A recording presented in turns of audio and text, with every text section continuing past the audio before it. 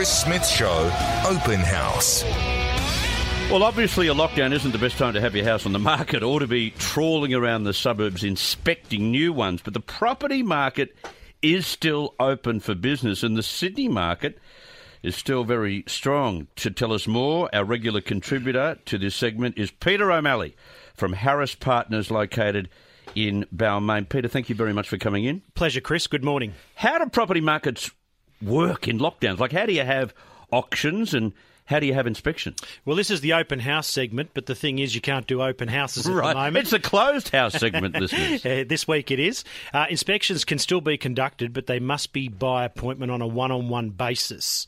You can do auctions, but they must be online. So that's a pain for you. If 50 people are interested in House X, yes, how do you find 50 individual times to take those 50 people to House X? It's very labour intensive for the real estate agents, there's no doubt. The flip side to that is a lot of half-interested buyers or B-grade buyers, so to speak. Tyre kickers. Tyre kickers will opt to wait for the lockdown to finish. So we've got people inspecting properties today, but it's only the most motivated buyers and sellers that are out there looking to do business today. Yeah, right, okay. But we can still buy, we can still sell, and we can still lease. As far as the real estate market goes, this is a soft lockdown, a hard lockdown, which is what I think we saw in Victoria, where you couldn't actually even inspect properties during their lockdown. Yeah. So as I say, if you do want to do business, you can do it, but you'll find reduced stock on market and less buyers out in the marketplace. Okay, I spoke with Peter Switzer a little earlier. He was talking about a general 20% rise in prices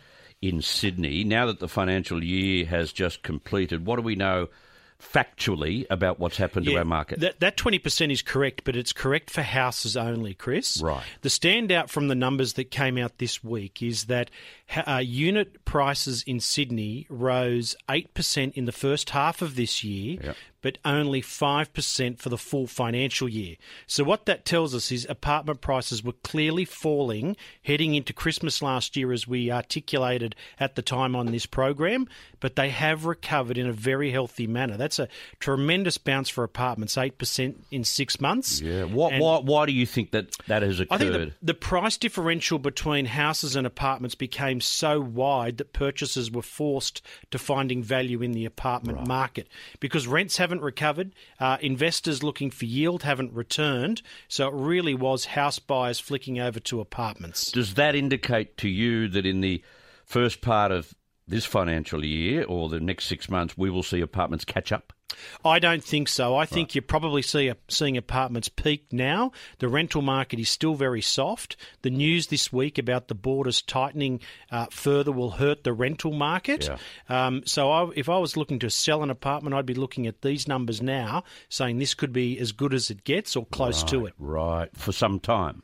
For some time, that's right. When the correction rolls in, and we must keep in mind this could rise further yet, but when the correction rolls in, given the amount of debt that's gone into the property market, it could be quite nasty.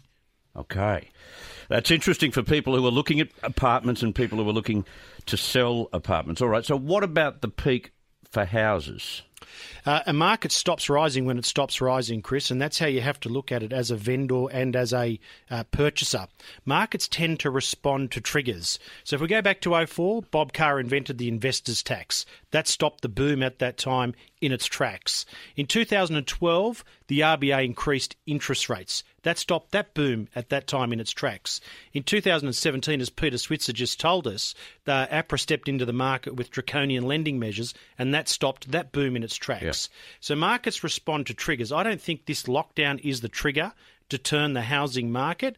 I think the thing we need to watch is, do APRA step in once this lockdown is over and we've cleared COVID out of the community? Do APRA step in and stop the market from rising so strongly? Another real estate agent said to me, a Queensland real estate agent said to me during the week, and I was up there, they said, it's only when we get all of these expats who have come back home, back overseas again, that the heat will come out of the housing market. Is there some truth in that?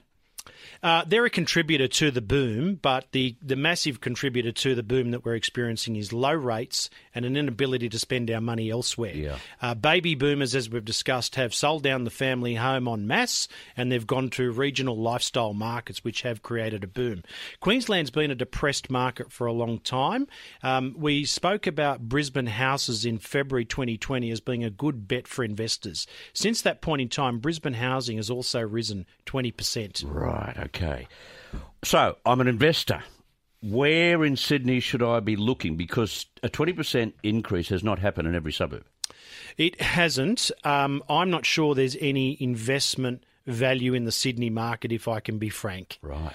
I think if I was an investor, I'd be looking to capital cities that are starting to move that look undervalued. So I was in Western Australia recently, and every Western Australian wants to tell me that the Western Australian government is the only Western government in the world that's in surplus at the moment.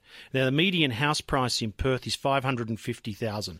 I think that represents opportunity. Right, When we okay. spoke in February 2020 about Brisbane housing, their median price at that time was $560,000. We're at $650,000 today, and I still think Brisbane housing has further to go.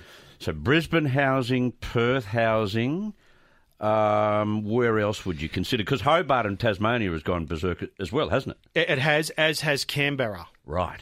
Canberra's got a median house price of $770,000 compared to $877,000 compared with Melbourne at $930,000. Okay, so that's interesting. Brisbane, Perth is somewhere that if you're an investor you should be looking, and maybe keep your nose well and truly out of the Sydney housing market. As an investor, I think, Chris, as an investor. If you're an investor and you're coming into Sydney at the moment, you're simply speculating on this house boom will continue. There's no meaningful yield in Sydney to speak of. So if you are an investor, you invest to make money. So what you're betting is that property prices will keep rising, given they've already done 20-30% in some markets. Great stuff. Great insight, as usual, mate. Thank you so much, Peter, for coming in this morning. My pleasure, Chris. Thanks very Good much. on you. Peter O'Malley from Harris Partners in Balmain. Hopefully some advice that you may heed or at least take on board as you consider what to do with property or to get into the property market.